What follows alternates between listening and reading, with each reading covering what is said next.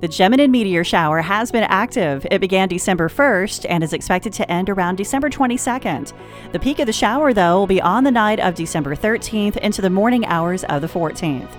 The Geminids are considered by the American Meteor Society, AMS, the most dependable and vibrant meteor showers of the year. The meteors are often bright and intensely colored. During its peak, up to 120 meteors are visible per hour.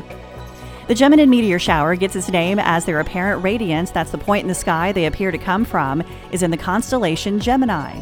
NASA denotes the constellation for which a meteor shower is named only serves to aid viewers in determining which shower they are viewing on a given night.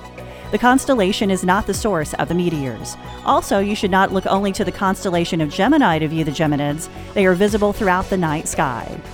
What is a meteor shower and what makes the Geminids different from other meteor showers? Per the AMS, most meteor showers have their origins with comets. Each time a comet swings by the sun, it produces copious amounts of meteoroid-sized particles, which will eventually spread out along the entire orbit of the comet to form a meteoroid stream. If the Earth's orbit and the comet's orbit intersect at some point, then the Earth will pass through the stream for a few days at roughly the same time each year, encountering a meteor shower. The Geminids are not caused by a comet. They are in association with the 3200 Phaethon asteroid, which orbits the Sun closer than any other asteroid. This asteroid gets its name from Phaethon, the son of the Greek god of the sun, Halos. The Geminids first appeared in the mid-1800s. How can you view the meteor shower? According to NASA, the Geminids are best viewed during the night and pre-dawn hours and are visible across the globe due to a nearly 24-hour broad maximum. This shower is considered one of the best opportunities for young viewers since this shower starts around 9 or 10 p.m.